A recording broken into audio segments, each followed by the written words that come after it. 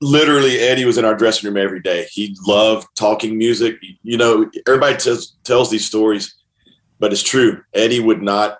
He was just constantly wanting to talk about music or guitars.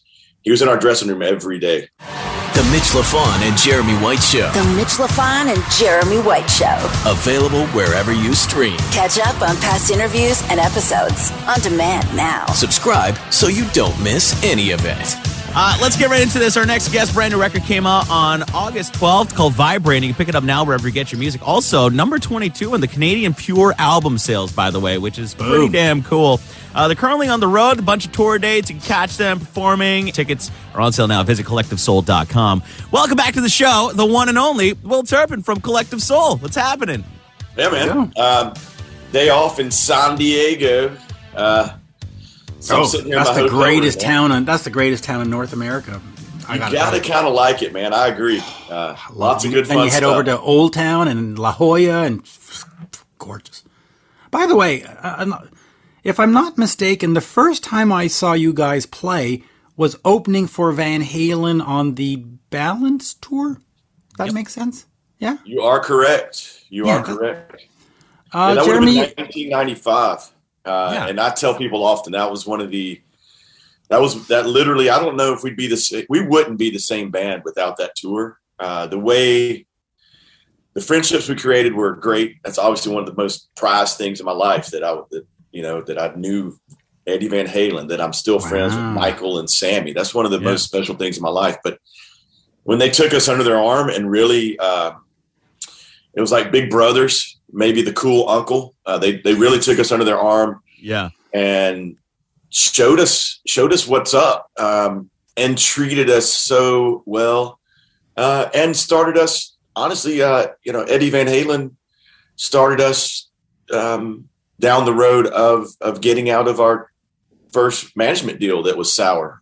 He helped us, pointed us in the right direction. We told him our concerns, and he's like, "Yes, these sounds like real concerns. Let me help you guys out." And there's so many different ways that they helped us and really made us part of who we are today is because of that tour. 3 months with Van Halen. It's interesting how they were Van Halen, but they were still accessible to you backstage, and you can have a conversation about a shitty contract with Eddie. Like that's amazing. Literally, Eddie was in our dressing room every day. He loved talking music. Everybody tells these stories, but it's true. Eddie would not. He was just constantly wanting to talk about music or guitars. He was in our dressing room every day. When we walked in the arena, within 5 minutes, Eddie Van Halen was in there with his guitar and his cigarette, and most of the time in that era, a non-alcoholic beer. He was a creature of, this is how I live, this is what I do, and that's the way he was every day. So you had sober Eddie Van Halen at the time. We had sober Eddie Van Halen. Yeah. Damn, that's incredible. And I gotta remember, when the band would play Shine, the crowd, even though it was a Van Halen crowd, would just go nuts. They just went lighters. Yeah, because Van Halen crowds are infamously pretty hard to get over. For the opening act, it's usually hard to get over. And I guess I don't know what it is, man. We get out there with no pretentiousness, and we know that we can only do what we do. And I think that maybe comes across, somehow gets to the crowd. It's not like, you're not going to try to show up Van Halen anyway, right? No. I mean, and you're not gonna. And you're not gonna. That's just not, that's the wrong mentality. And I think, and we do that no matter who we're sharing the stage with. We didn't feel any of that when we were on tour with them in 95. We really didn't. The crowd embraced us. Yeah. Of course, there's a lot of rumor and speculation about that tour. It was kind of like it was deteriorating with the relationship and stuff. Did you get any sense of that when you were backstage with Sam and Ed? Did you see, did they give out the vibe they were fighting? Great. Or And no, they were getting along great. They were having, I did. All right. I do got one story. It's kind of funny. All right, awesome. Because they're my favorite band of all time, so I love the Van Halen stories. And Jeremy's very jealous of me because you were what at that time? Well, look, Mitch, 1 year old. You were I was 1 year old when that tour happened. But as a consolation prize, I saw you guys open up. I saw the double bill with you in the Circle at Jones Beach about 5 years ago. Nobody cares. I saw Collective Soul in their infancy with Van Halen. That I beat you. I listen. I win. Whatever, Mitch. Get back to your story, Will. No, I remember me and Ed, our Ed, were talking to Eddie, and we were telling him about the songs that we liked on the Balance record. Yeah. And we're like, man, the Amsterdam, what a rock song. And it wasn't because they weren't getting along. They did get along that whole tour, but he's like, yeah, I love that riff and the whole music part. But then the chorus, wham, bam, Amsterdam. What is that? What does that mean? And I'm like, uh-oh. Is he asking me to pick sides right now? So I didn't even comment. I was like, yeah, I guess, you know. Now, hold on. Now I got to ask you, what would you have put as the chorus on that song? I'm good with Wham Bam Amsterdam. There you go. That's right. And Can't Stop Loving You is one of the greatest, whatever, power ballads, whatever you want to call it, of that era. Yeah, man. Totally. Ultimate classic rock, be damned. I'm excited about the new Circle record that's coming out. Mike, we just played a couple festivals with Sammy and Michael, Sammy and the Circle. And they're real excited about it. They are truly excited about the new stuff they created. So I can't wait to hear it myself. Yeah, that first song that they put out, it's rocking. Like, it's really good. I mean, they put out that concept record a couple of years ago, and like it was decent. But I think they're getting more back to, you know, some fun party songs. You know, that's what I'm getting from them. And like I said, they're extremely proud of it. So that's a good sign that you know, guys like that they're not just BSing when they tell you how proud they are of their music. I want to read you a quote from a Variety review from that show that you guys did in L.A. on the Balance Tour. It says, the Stockbridge natives proved capable of assuming the rock god mantle with straight-ahead 70s meets 90s fare and were particularly impressive on Smashing Young Man. Yes. Yes.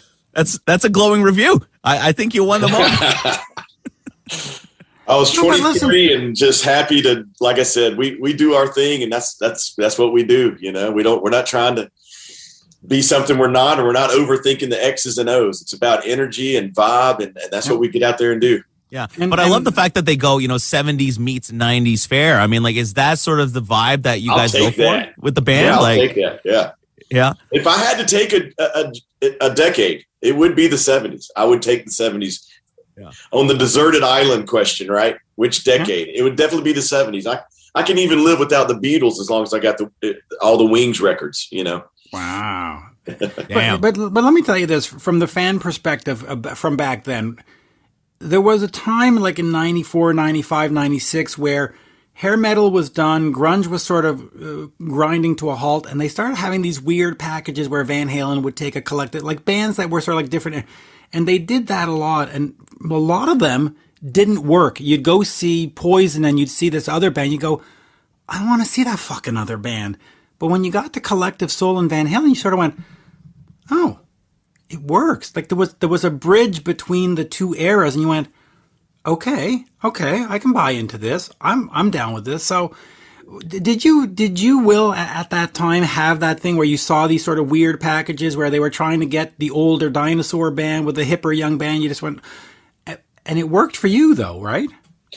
Yeah, I didn't really even think about it that way. I remember being in the studio in Miami, and I think our agent had told, like, because Sammy, I don't know if it was Sammy or Eddie, but Sammy was the one that called us that day. But they wanted Collective Soul. It was not something that was done right with agents shaking hands and managers agreeing. They wanted us to play with them. So that's how it started. We were in the studio in Miami, and I believe our agent had probably told Van Halen that we were busy. We were going to finish up a record. Well, Sammy would not take no for an answer, and leave it to an agent to almost ruin that. Right. Without even telling us. Sammy would not take no for an answer, and he calls back in the day when there was a receptionist answering an actual landline and buzzing into the control room. Hey, Sammy Hagar wants to talk to Ed. And Ed went and took the call. I remember him coming back going, we're going on tour. We got to wrap this. We got to wrap this second record up in about 3 days. We're going on tour with Van Halen. So, damn.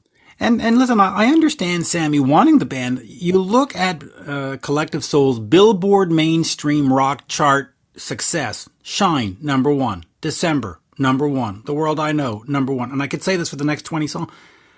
I mean, that's pretty impressive. Number one, right? We've got some bangers. Yeah, we've got some bangers, man.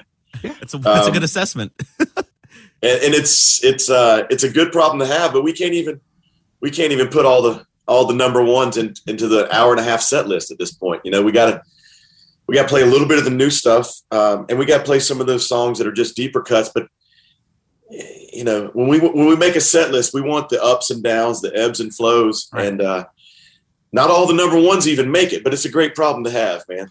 Let me just ask you about the problems of the number one. As you start having this success, does the record company start coming to you and start saying, all right, listen, Shine was number one, December was number one, write us another song like Shine, like you come with the new material and they go, yeah, I don't hear another December, start again. Like, did the success sort of become an albatross?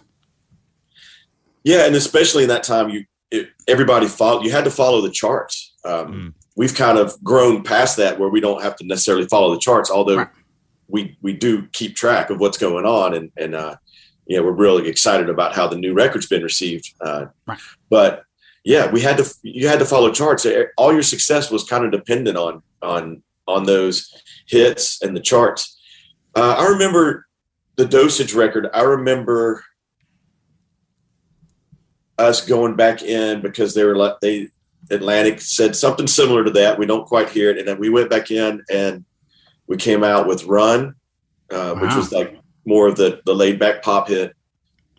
And I think we might have done another number one rock track after they pushed us a little bit. I think we went back and recorded Heavy after they pushed us a little bit. They wanted a little more. So yeah, it did happen a couple times, but like I said, worked out. In that instance with Dosage, it kind of worked because Heavy ended up being another number one rock track. Right. Yeah. And it's just funny because the person that told me about this was Doug Feger of the Knack, and he says, "Mitch, you don't understand. My Sharona is a golden albatross. It's golden because I've got this pool and I've got these cars, but it's an albatross because every time I went to the record company with a new song, they'd say, yeah, it's not my Sharona. Try again." Yeah. And that's annoying. Yeah, that's pretty annoying. We also had that thing where the first record was an independent record, and we had recorded it all our own. We grew up in the studio. We're self-proclaimed studio rats. Ed was head engineer at my father's studio for years. Where was the studio? The studio was in Stockbridge, Georgia. Mm-hmm. It's in Jonesboro, Georgia now. It's mine. The new studio was built in 2003, Reel to Reel Studios. But is it actually reel to reel though, or is it digital? Yeah, we do have a 2-inch machine that barely gets cranked up. Hey, there you go. There's not many reels of tape being used anymore. But yeah, because of the success of the first one, where they had no say whatsoever, it was Ed in the studio with half of that record. Half that record wasn't even a band recording per se. There might have been Shane or Ross or somebody recording something on a particular song, but half of that was intended for Ed to sell songs. He wanted to try, he was his friends were getting married and getting real jobs. He was 28, 29 years old, and he was going to try to sell some songs. So, the way that the success was with that first record, they did keep their nose out of the studio a lot with us because they knew that we had something going on, and they let us do our thing. That's interesting. Were you signed as an artist? Because Bryan Adams wasn't signed as an artist. He was signed as a songwriter, and they said he'll never be an artist. And then eventually him and Valance, he became one. Was Ed in that thing where he wanted to be for the publishing and not part of a band? He was definitely exploring that. Like I said, really? he was getting there. Shane was already in his band. Me, Shane, and Ross, all the same age in high school, and Dean as well. So Shane was right out of high school, always right by Ed. He was his drummer. So you got to keep an eye on Ed. He might just run off. But the rest of us, Ed's friends were getting married and getting real jobs, like I said, and so he was exploring some different options. And we grew up in that studio, and it's really one of our strengths, that and the chemistry of where we came from. Yeah. Well, 11 albums later, this record comes out. You're getting back into the top 40 charts. Vibrating, by the way, Collective Soul, available now wherever you get your music. What was the recording process for this record? Is it the band going in, cutting it off the floor, or was it kind of like a Zoom thing? No, we definitely have to get together. That's one of the things that we start all the recordings with, again, the vibe and the feel. Yeah, man. And the way they start, I really take a lot of pride in how we do it. We make sure rhythm section wise and the guts of the song, we make sure that the vibe and the feeling and the intention of where the energy is going to go is all there. And we can't capture that by sending a track to Johnny in Indianapolis and then me and Jonesboro. It wouldn't be the same. Right. So we get together and we start this thing in a room together, man. We have to do that.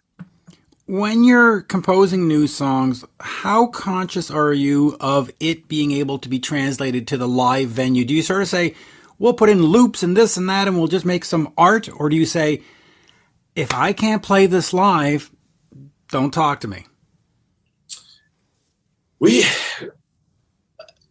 think we don't think about that a whole lot.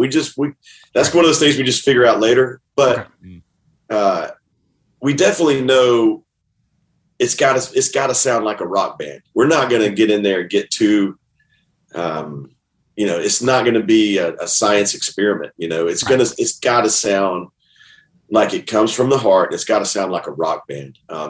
We like getting experimental, but it's got to sound like a rock band. And if it sounds like the rock band, then we know we can recreate it somehow. Yeah. And the cool thing about Collective Soul records, I mean, if you listen to all of them back to back, it's like they're incredibly organic and it sounds like a band is playing. So you have achieved that. And a lot of bands don't have the ability to do that because, they get into the programming and the this and the that. But they Pro Tool it to death. I mean, you need some of that imperfection to make it sound good, to make it sound human, real.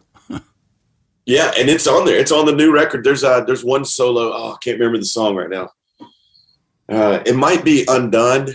The solo was a first take, and there's a tiny little mess up in there, but something about the flow and the vibe. It was Jesse's first take on that solo. And so if you go back and listen, I think it was Undone, but you'll hear a little bit of Yeah, but you'd have to listen for that because the flow and the vibe, it doesn't stick out. The flow and the vibe is proper, so it doesn't stick out. I mean, you could have easily went into the grid and, spliced it and, but yeah, why?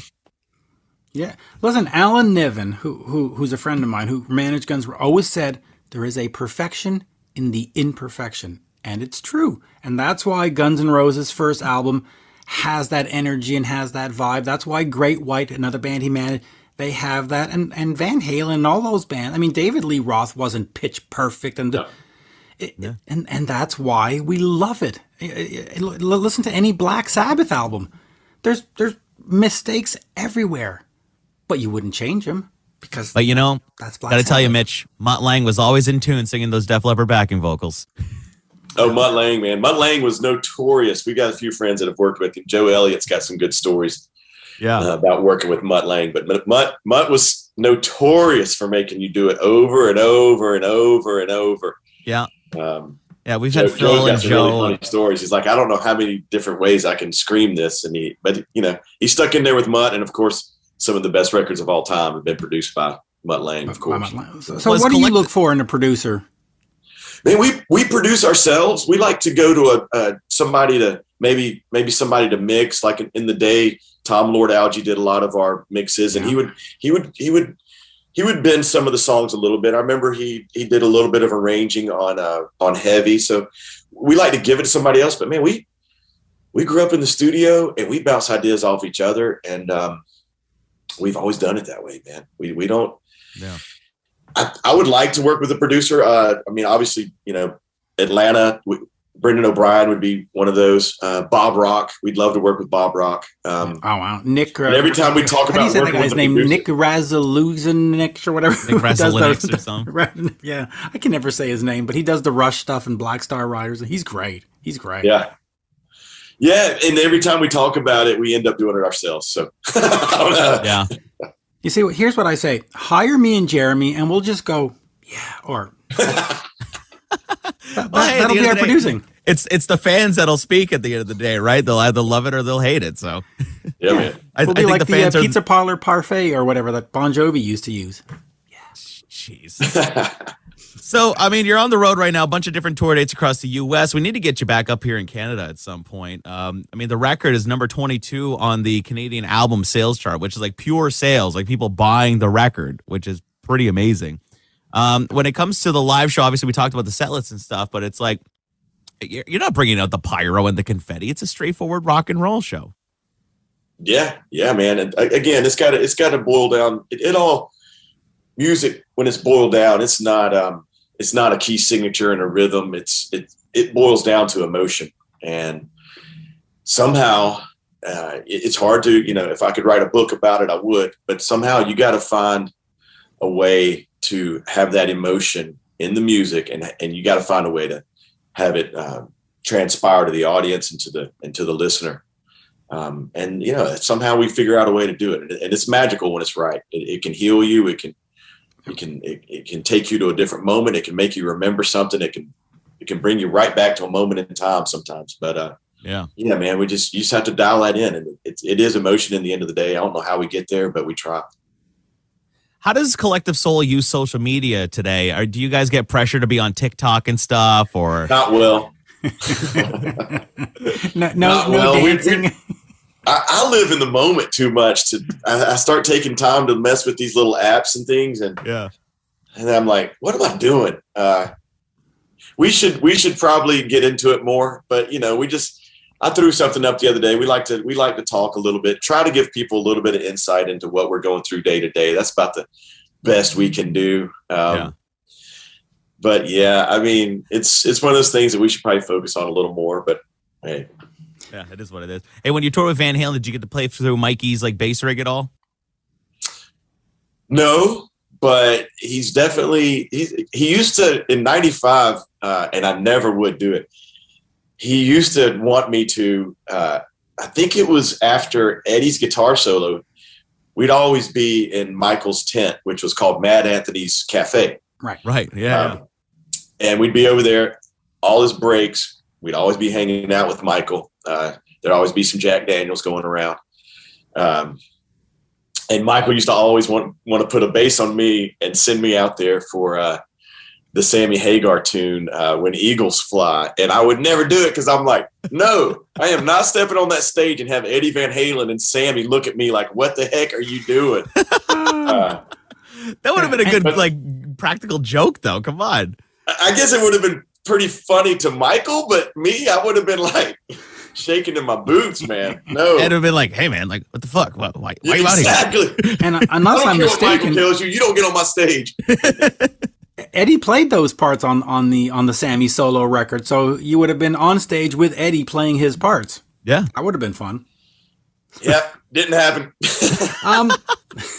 Let me ask you this: in the context of the new Netflix documentary, we talk about Woodstock '99 a gazillion times, and I'm sure you're tired of it. But in the new context, with the Netflix special out and everybody, it's sort of in the news again.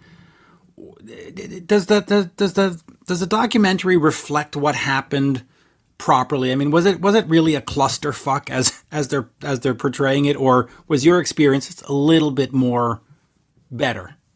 Yeah, well, no, the vibe was tangible, and we played on Friday. It hadn't even, popped yet. It hadn't before hit the fan. shit blew up in the porta potties. Yeah. It was tangible, especially because we played 94 as well. So 1994 Woodstock was, I mean, it was glorious. Aerosmith was on there, Metallica, I believe. Beautiful venue, rolling hills. The artist compound couldn't have been any cooler. We played on that Friday night with a bunch of peers that ended up having long careers that were all brand new. It was us, Blues Traveler, Sheryl Crow, Live, Candlebox. Wow. And King's X, which was a big deal, real big deal to me. Well, we just interviewed King's X like 2 days ago. We just interviewed my gosh, that was, and they've got a new record out. I can't wait to hear it. Yeah. But that was definitely one of the biggest influences at that time on all of us. And they were on Atlantic Records. So I got to meet them that day. I remember watching King's X side stage, and we were probably 2 or 3 bands after them. And I looked out and I saw the ocean of humanity. And I was like, whoa, okay, first off, King's X is one of the best live bands ever. Right. And then I see that ocean of humanity I'm about to play in front of. I was a little taken back at that moment, but 94 was amazing. And it had the right vibe. 99, man, the moment we pulled up, it's just like they described it. It was a cement tarmac. It was hot. It felt stale. It just didn't have anything near the vibe that it did before. And I have seen the documentary. I chomped right through that thing because I was interested in it. 4 or 5 episodes. I had it done in one night. Yeah, I would say they portrayed it pretty well. And we knew it. We knew it even Friday. We're like, man, you heard the rumblings Friday. They're charging us $4 for water. You heard the rumblings on Friday. Mm-hmm. And on top of that, like you know, they were on top of a cement tarmac there wasn't enough supplies. The infrastructure was not there. Yeah, that's crazy. They were nickel and diming everybody, and it was about making profit. 94 was not about making profit, even though they did. It was still about celebrating whatever the 25th anniversary or whatever. It was 25. But 99, it was just like, you know what? We're gonna print money. Let's go. Yeah, man. Let's do it again and make a bunch of money this time. You know, and you can't fault somebody for wanting to be profitable, but Lord, boy, they made some bad decisions, and it was tangible even on Friday of 99. Wow. That's crazy, man. I remember I was watching that doc and I was just like completely blown away because I was like, you wouldn't get away with this today. Then again, the Fire Festival people kind of did. You know? Do you prefer doing your own shows or you prefer festival shows? Because there's a different vibe in both.